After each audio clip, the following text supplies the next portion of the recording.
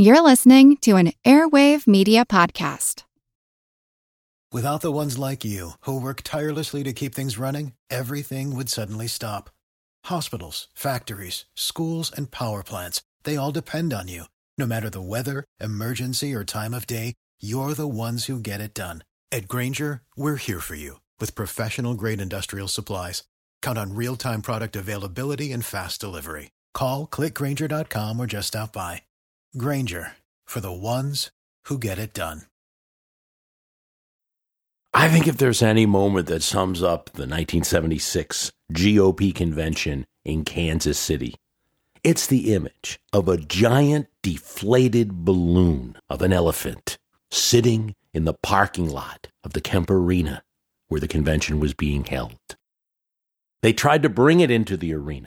They wanted it to fly high in the air above the delegates, a symbol of a united, strong party. But it had gotten punctured on the way in, and it was too big to move.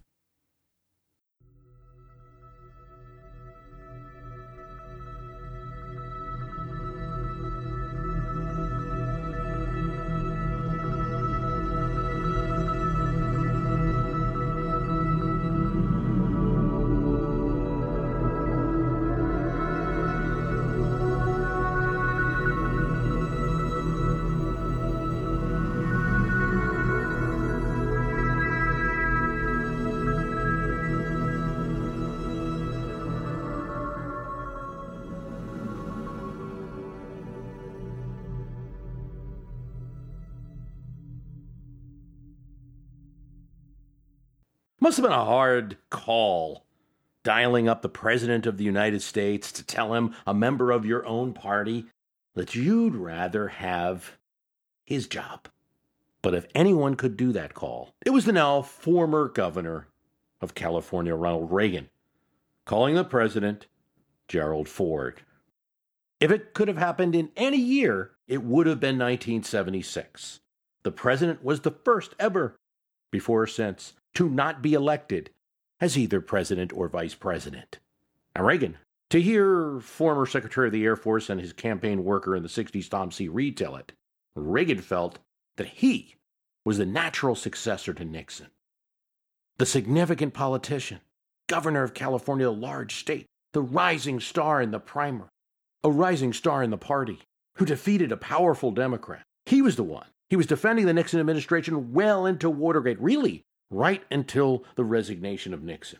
Ford, yes, he was president, but he was a Washington usurper who happened to be in the right spot at the right time. Nixon had little choice over who to pick for vice president. He needed someone who would get approved by the Congress. Ford had never won anything else but his congressional district. And he was going to continue the moderate Republican policy, the quasi-democratic policy. He had picked the traitor to Republicans, Nelson Rockefeller, as his VP. So many conservatives urged Reagan to run. And eventually, he did. But he does have to call for it, and there's chitter-chatter, and Reagan says that he's launching a campaign. Ford knew about it. The White House had been tracking this and knew it was a possibility. It's not personal, Reagan says. I don't see how it could not be, Ford answers. I think it's necessary here to fully describe the magnitude of challenging even an unelected president. It had not happened in the Republican Party since, well, that ruckus between William Howard Taft and Theodore Roosevelt, when Reagan was 2 years old. Not even Herbert Hoover drew a challenge from the party, although many people joked at the time no one wanted the job. Lee Edwards, a historian at the Heritage Foundation, somebody who'd be knowledgeable about this sort of thing, said, Republicans like order and stability. They don't like surprises, and they don't like contested conventions. It's true. The more Reagan started talking about running, phone calls came in. For the good of the party, please, Ron, etc., etc. And right off the bat, there's a break in the circle of friends who had funded Reagan's speech for Barry Goldwater in 1964 and his gubernatorial campaigns. First break is from a trusted California friend, Holmes Tuttle, the owner of Tuttle Ford, the largest car dealership in Los Angeles. Big Reagan backer. He urges Reagan now to drop this campaign. It's traitorous. It's going to help the Democrats against a sitting president. Ron, have you gone mad? In fact, don't even take any of the money that you received. Give it back. But Tuttle didn't matter. Reagan, with some help from Nancy, would win the old California people back that were against him now. Reagan made his announcement. And though he doesn't mention in his announcement announcing his candidacy for the presidency of the United States in 1976, doesn't mention Ford at all, he says the nation couldn't afford 4 more years of business as usual in Washington. Well, who do you think that's about? The early campaigning would face some hiccups. Reagan took New Hampshire for granted, figuring Ford was unelected, didn't have much popular support. Reagan had the support of the Manchester Union, the conservative newspaper, which had a lot of influence there. So he went elsewhere while his team got the vote out. Big mistake. Ford's aides, including Chief of Staff Dick Cheney, Donald Rumsfeld, and Stu Spencer, who had been an old Reagan hand from the gubernatorial days, they were running Ford's campaign. Reagan had made the statement that federal programs should be shifted to the states. Now, this is a very common argument to make now, especially in the GOP, but not so much in the 70s. New Hampshire has no income nor sales tax, and Reagan was about to shift $90 billion of cost to the state. Reagan lost New Hampshire, then, after Florida. So, right off the bat, Reagan loses the critical early state of New Hampshire. Then in Florida, his position on making Social Security voluntary sounds nice to the human events crowd, sounds nice to the conservative base, but it's not so popular there. He loses Florida. Then Illinois, where Ford's deadly ads threatened that Governor Reagan could not start a war, but President Reagan can. Loses Illinois. Loses the first 5 primaries. Voices from the parties comes in now. Ron, it's time. Get out of it. You can only hurt Ford now. You have to stop this run. The campaign was $1 million in the hole. Senior staff was worried that Reagan risked embarrassing himself now by staying in the race. Nancy Reagan tries to get him to bow out gracefully. Here's what Michael Deaver says. Reagan would have none of it. His primary challenge against Gerald Ford reflected not only his never-say-die optimism, but also that competitive streak that lurks behind. When Ford wins 6 primaries in a row, the media gets in on it. Time magazine said Reagan's Illinois campaign was lackadaisical, while Ford worked the fences and police barricade like LBJ in his prime. A White House staffer was quoted as saying, "Even Rommel gave up the tanks when they ran out of gas." There was a little joke that Reagan might have been a Ford plant, making him stronger as a campaigner, showing that this president, who had been the butt of jokes, Saturday Night Live, Chevy Chase, for being a little clumsy, was now a formidable campaigner. Yet something changes. And it changes in North Carolina. One is Reagan gets some new staff, and one of his biggest supporters is a name that we know, Jesse Helms, a recent convert to the Republican Party, very popular senator in North Carolina, brings in some new staff. They decided to attack Ford hard right. Previously, Reagan's issues that he had brought up at the campaign had been mostly domestic. Now they go on foreign policy. He uses Kissinger's name instead of Ford, still a little bit uneasy about attacking a sitting president on foreign policy, but talks about him bowing and scraping before the Russians and giving up the Panama Canal, an issue he had not been that interested in before, but was one that Jesse Helms, senator from North Carolina, had brought up often. Things change. And the race goes south. In a good way for Reagan. He wins North Carolina, Virginia, Texas, Georgia, South Carolina, Arkansas, Idaho, and of course, California. Reagan, you might say, in sports, got hot late. After May 1st, 10 states. After May 1st, of 9 states, 10 go to Reagan. Now what do you do? This is Charles Gibson at the White House. President Ford has been heavily involved in pre-convention activities for the past week now.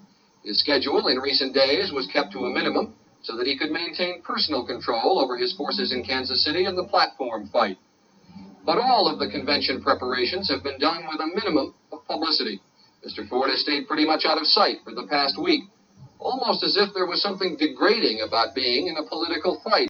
Ford's picking up delegates in many of the states. Reagan's winning some primaries.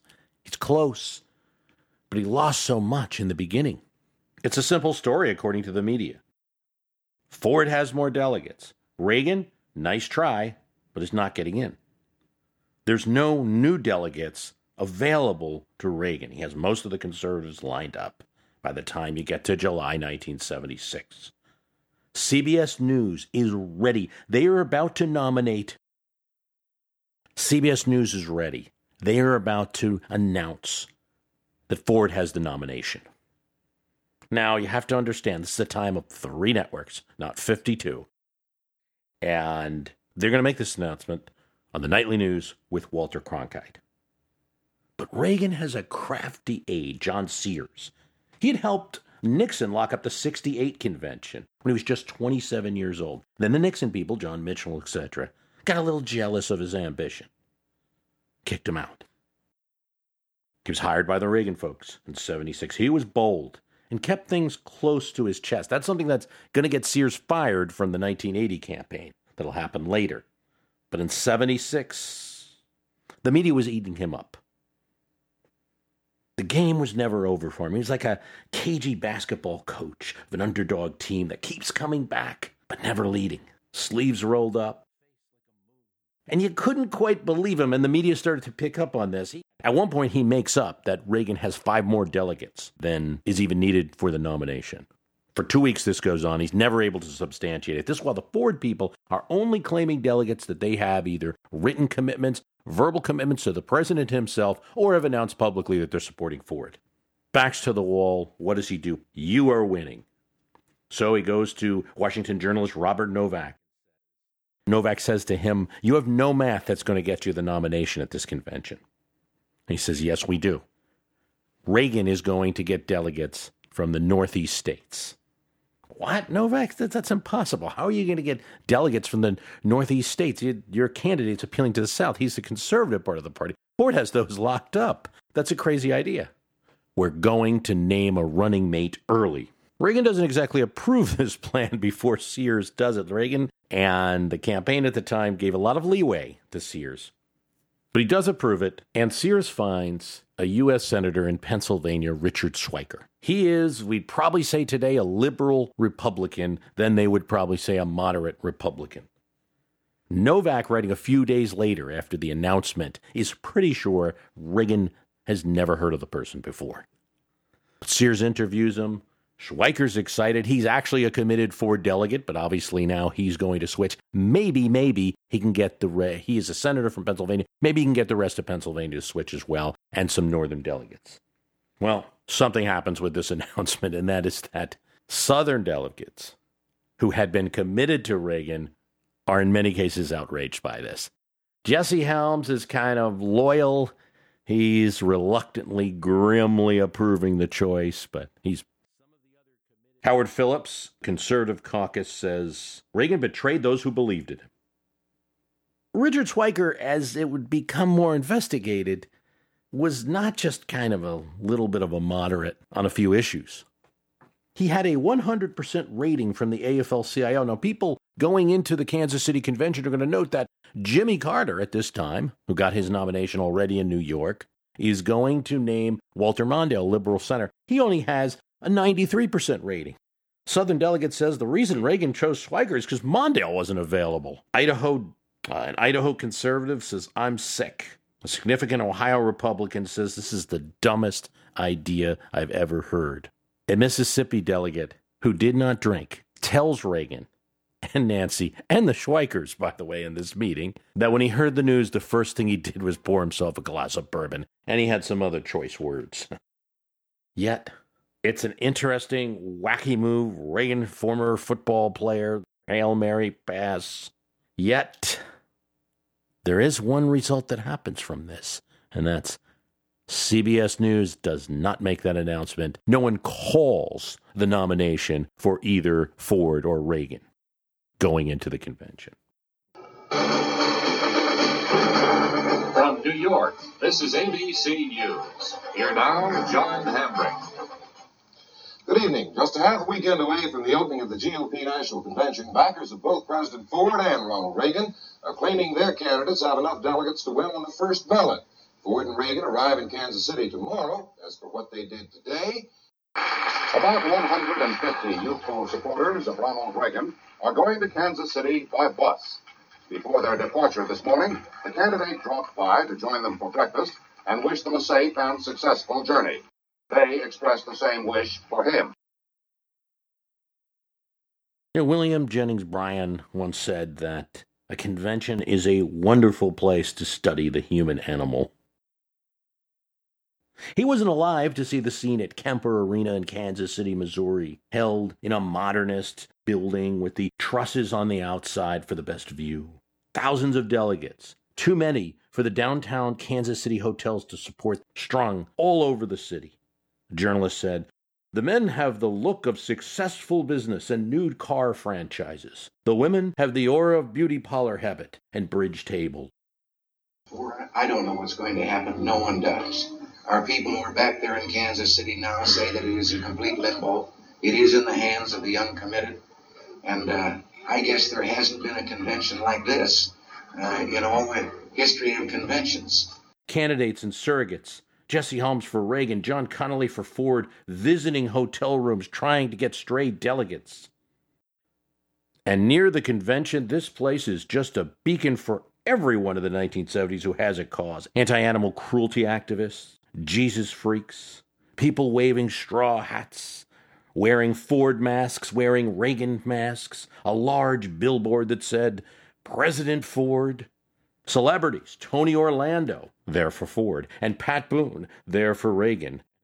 Alf Landon, the GOP nominee from 1936 against Roosevelt, is here in Kansas City in a wheelchair. A Cherokee Indian named Princess Pale Moon sings the national anthem for the convention. Texans for Reagan in red, white, and blue hats. A person in a styrofoam Snoopy outfit. Snoopy's running for president on behalf of Dolly Madison Cakes. There are allegations instantly that delegates are being bribed. Certainly, they were being imbibed. Plenty of drinking going on. Joseph Coors supported Reagan and made sure his headquarters and his supporters got enough beer. Nelson Rockefeller spoke at the convention, given a silent reaction. Barry Goldwater speaks, but he's no longer the hero of 64 to the conservatives. Now he's called a sellout for being neutral between Reagan and Ford and praising both candidates. He later said Reagan supporters were vicious. As Rick Perlstein said in his excellent The Invisible Bridge, extremism in the defense of liberty became a vice. The candidates' wives, Betty and Nancy, are each introduced to thunderous applause, all watched by the media. People shout, "We're with the president!" Others shout, "Reagan!" Not everybody could pronounce his name right at this time. "Reagan! Reagan!" they shout. A female black minister talks to the president and decides she's for him, then talks to Pat Boone, the now conservative Christian singer, and he convinces her to go for Reagan. As the delegates assemble, there's Bob Dole at the rostrum. He attempts to take the official GOP 1976 convention picture and get the delegates to smile. After 3 attempts, finally, the delegates calm down enough for the picture to be taken. See, each candidate came to this convention in Kansas City with an equal, just roughly equal amount of delegates. I mean, Ford had about 50 more. Most media reports had that. There are a couple of factors, though, that made it difficult to count delegates. First, you had a number of uncommitted delegates, 150 or so, enough to make a difference between Reagan or Ford. And these uncommitted delegates were not bound by any state rules. They could vote for anyone they wanted. Then you had Trojan horse delegates, delegates who were at Kansas City by virtue of a federal office they may have had, or for the state party, for their loyalty, but who personally felt much more in line with Reagan. On a first ballot, they were bound. On a second ballot, not so much. Without the ones like you, who work tirelessly to keep things running, everything would suddenly stop. Hospitals, factories, schools, and power plants, they all depend on you. No matter the weather, emergency, or time of day, you're the ones who get it done. At Grainger, we're here for you with professional-grade industrial supplies. Count on real-time product availability and fast delivery. Call, click Grainger.com, or just stop by. Grainger, for the ones who get it done. I'm Jane Perlez, longtime foreign correspondent and former Beijing bureau chief for the New York Times. I've been a foreign correspondent in lots of places: Somalia, Indonesia, Pakistan, but nowhere as important to the world as China. I mean, China is not dropping anti-democratic paratroopers into Montana. But of course, we did see things like the weather balloon/spy balloon riveting the whole country for a week. This is Face Off, an 8-part series in which we'll take you behind the scenes to key moments in the tumultuous U.S.-China relationship. We'll speak with a diplomat, a spy, a tech reporter, a U.S. admiral, even Yo-Yo Ma. Plus, my pal and noted China historian Rana Mitter joins the conversation. We'll look at what's driving the two nations apart and explore whether anything can help bring them back together. Face Off launches April 9th. A few of these people might just break the law and vote for Reagan. This was suggested by the Reagan camp. Vote their hearts, vote their conscience, even if their state bound them. There were, for instance, 24 or so North Carolina delegates for Ford. What law could bind them in Kansas City? How many divisions did the RNC chair have? It might be considered an act of civil disobedience. But if Reagan had ideology, Ford had the office of the presidency. A number of delegates owed the president for some kind of favor to them, favor to friends, favor to the party. They owed their state parties for some kind of favor. Others sought to have something to owe Ford for, as little as a ride on Air Force One, or some demands that a job be approved. Most of the latter were refused. And the president had a secret weapon, a quiet operator, James Baker. Leading up to the convention, he traveled the nation campaigning for Ford. He developed biographies of all the delegates and rated them according to how likely they were to go for Ford or Reagan. He had 12 regional chairs across the country for recruiting them. Politicians, state party chairs and the like, loyal to Ford, who knew politics in their regions. Baker gets Ford for a month before the convention to devote 30 minutes of his busy presidential day to call chairmen and to call delegates himself. It may seem new that a campaign might try to rustle up stray delegates in all parts of the country where the other side thinks the primaries and the convention are the place to focus on. This happened in 1976. Here's what Baker says. The contest would go to the outfit that did the best job of keeping its herd in line while picking off strays from the other side. It was my job to stalk the uncommitteds. Sometimes, however, they stalked me. Baker spoke of a congressman who would give his vote just for a spot on the FCC, a delegate who wanted control of patronage in the St. Louis area in exchange for his vote. Just have all the federal jobs go through me for a while. There was a man who wanted a job at HUD in exchange for his vote. Still another wanted a federal building named after him. Then Baker noted that Brooklyn delegate who simply asked for cash. He refused all of these, but kept them in a file of improper requests. He counts about 17 of blatant ones. But even though he wouldn't do this kind of quid pro quo obvious thing, in a legal way, they were aggressive. Meetings at the White House with delegates were certainly on the table. Invitations to state dinners, celebrating the bicentennial of the country with the president. That happened. Few delegates ride in Air Force One. A few delegates dine with the Queen Elizabeth at a state dinner. Yet the simple truth was, despite Reagan's appeal and Ford's political savvy and power of his office, neither of these candidates come to the GOP convention with a locked majority. And so all eyes are focused on the Kemper Arena.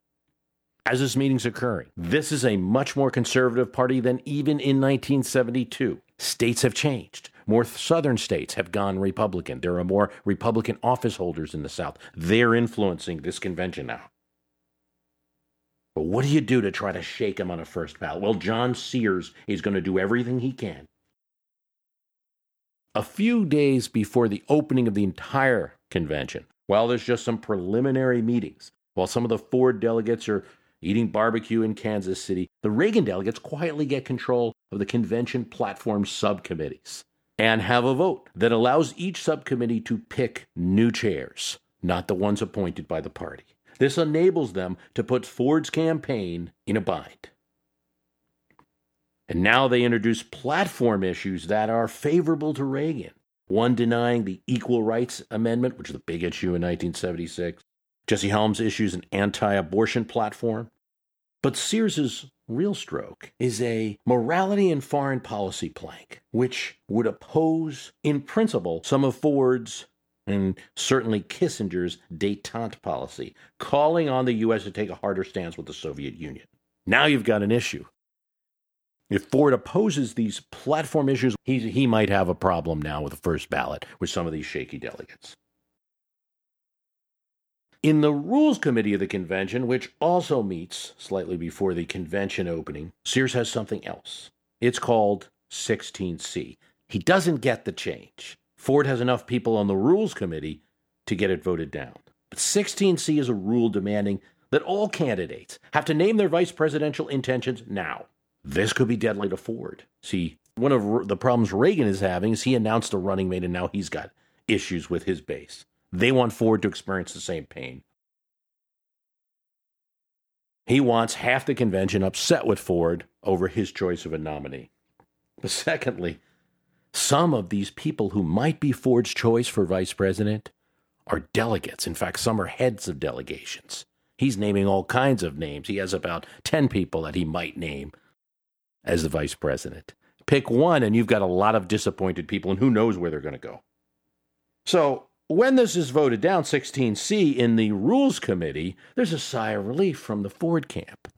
That's only because they're not aware of the rules, or at least how the rules are going to be used.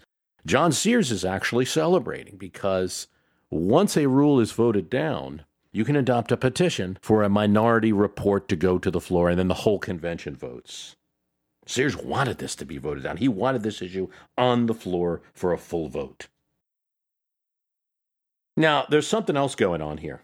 There's a lot of attention focused on the Mississippi delegation. Mississippi is one of these southern states that only recently converts to the Republican Party 64. And you don't have much of a GOP effort there.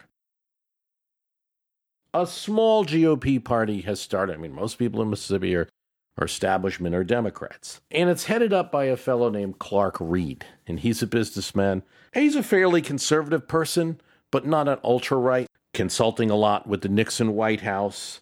He's initially for Reagan, but when Reagan picks Schweiker, he uses that as an excuse to then give his support to Ford. Pictures himself as something as a kingmaker. He's taking every interview with the TV cameras that he can. He has this distinctive tacky sports coat, black watch plaid with gold elephants all over it. This is going to end up in photographs and on video of the convention. And in fact, 2004 GOP convention in New York, Clark Reed brings it back.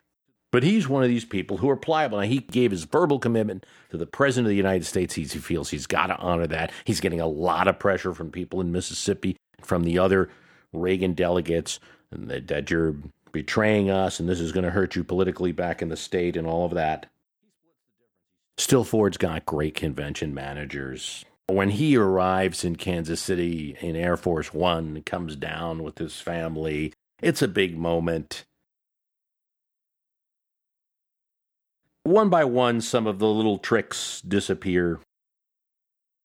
The ERA and the abortion issues are actually settled when a neutral platform is adopted. Phyllis Schlafly, who is strongly anti-abortion, strongly against the ERA, decides that it's better to get Reagan the nomination than to pursue these issues, so she backs down.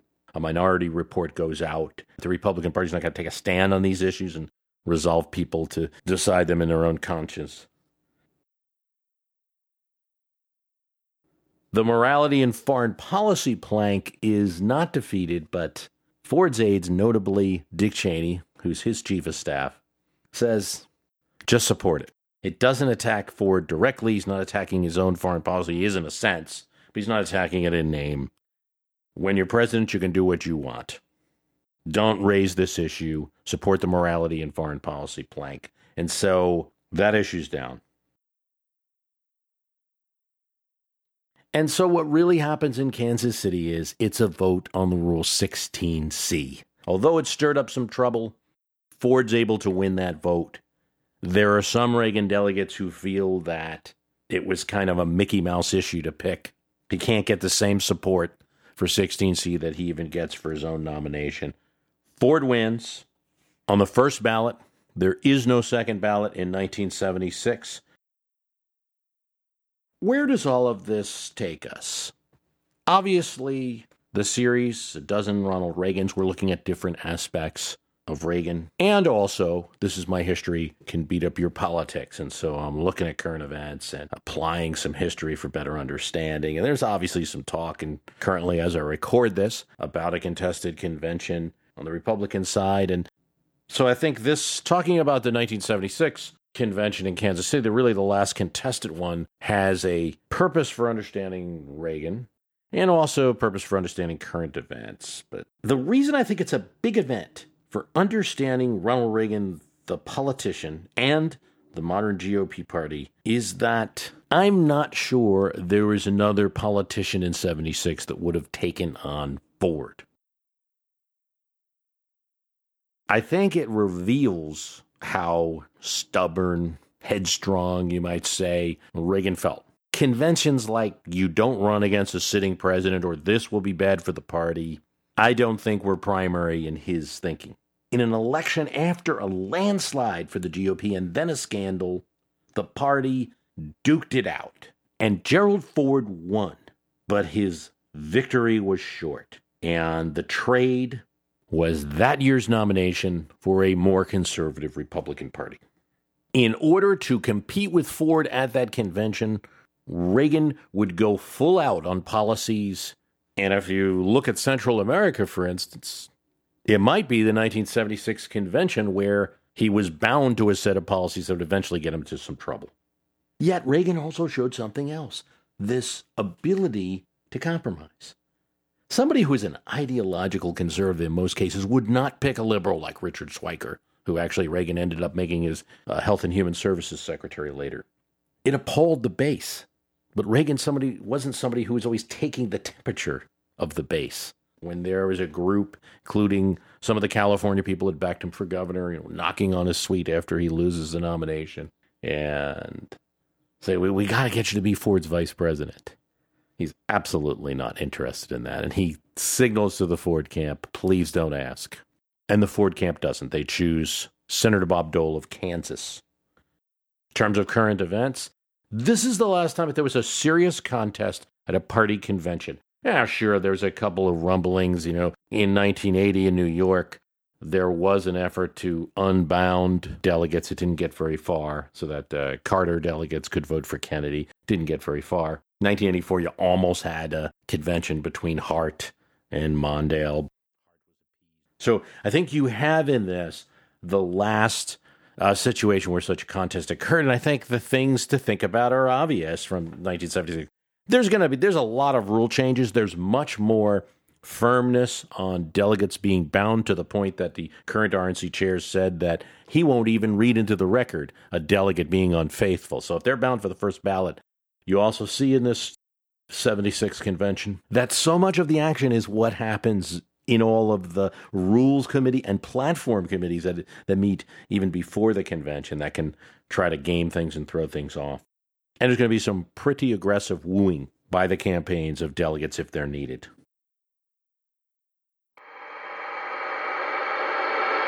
Again, Ford has the votes, but Reagan has the enthusiasm. there's the roll call of states. And by this point, because the 16C didn't go Reagan's way, it's pretty much known that Ford has the control of the delegates, control of the convention, control of the nomination. You know, votes on rules or platforms by the floor of the convention can signal who's really running things in a contested convention. And that's the case in 1976. There will only be a first ballot, and Ford is nominated with 1,187 to 1,070. 52.5% for Ford, 48.3% of the delegates for Reagan. Gerald Ford goes down to the podium to thank the convention for this nomination, but it's here that something odd happened. And he asks that my good friend Ronald Reagan please come down to the stage. And here's something to think about. It's 1976.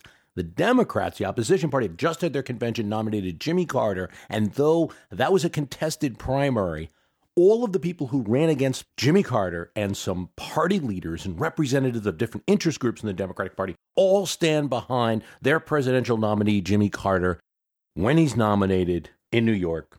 And it's a great convention. The Republicans are desperate to have a similar moment, but their contest went all the way to the convention. Gerald Ford, the President of the United States, comes down to the podium to thank the delegates for this nomination. And there's some talk. Is Reagan going to come up with him? But Reagan, Nancy Reagan, and Ron Reagan Jr. are all seated behind a plexiglass wall up above. And they plan to watch Ford's speech. When Ford looks at Reagan and calls for him and asks for my good friend Ronald Reagan to please come down and say a few words. Now, depending on what account you read, Reagan camp had expected this. So now the President of the United States, who just won the convention, is calling down the person who he beat. Here's how Ron Reagan Jr., now an 18-year-old, remembers it. I sat down with my family in the high roller box. Until this point, my father had never lost a race. While far from the stereotypical male, aggressively competitive, Dad didn't like to lose. Now Ford was now waving. It's his night. I remember him saying, let him have it. Mike Deaver remembers an aide from the president coming to the booth and being sent away. That's a disputed account. Minutes pass. Delegates are screaming. Now you have the Ford people and the Reagan people both screaming for Reagan. Viva Ole! This is a convention that was enthusiastic for him even if it didn't vote for him. The president's still gesturing. The clock is ticking. Ron Reagan Jr. says, he stood with my mother behind the plexiglass banner and put a finger to his lips and asked the crowd to shush. That didn't work. That just made them more insistent. I remember thinking, how long can he keep Ford waiting here? At a certain point, it's not going to look like great theatrics. It's going to look like a television snub. Ultimately, he had no choice. And as he went down to the arena floor, my mother recalled, as they rushed downstairs, him saying, I haven't the foggiest idea of what to say.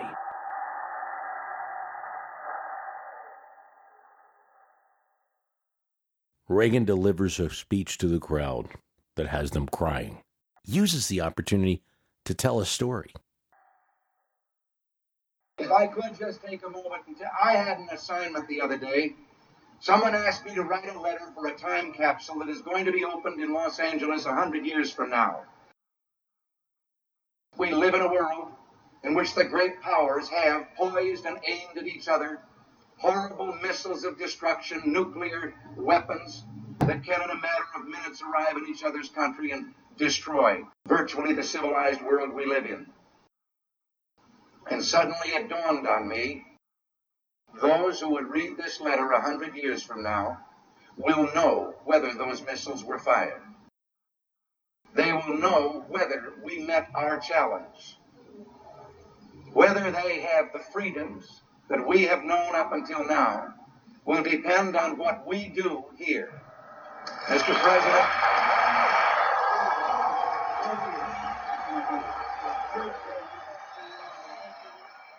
There was an enormous ovation, and it was lost on no one, as the TV cameras panned to various delegates, some with their mouth open in awe, that some were regretting their choice that night. Ronald Reagan Jr. again. I expected that he'd congratulate Ford. I expected maybe he'd roger the opposition. When was the last time you had a runner-up, a Republican no less, use his consolation limelight to stump for nuclear disarmament?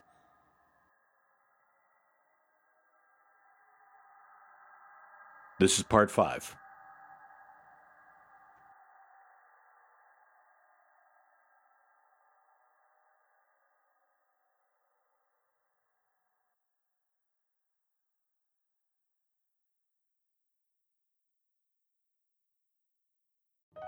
Hello all, Eric Rivenes with the Most Notorious podcast here. Each week I interview an author or historian about a historical true crime, tragedy, or disaster. Subject matter ranges from gunslingers to Gilded Age murder to gangsters to fires to pirates to wild prison breaks. My guests bring their incredible knowledge directly to you. Please subscribe to Most Notorious on your favorite podcast app. Cheers, and have a safe tomorrow.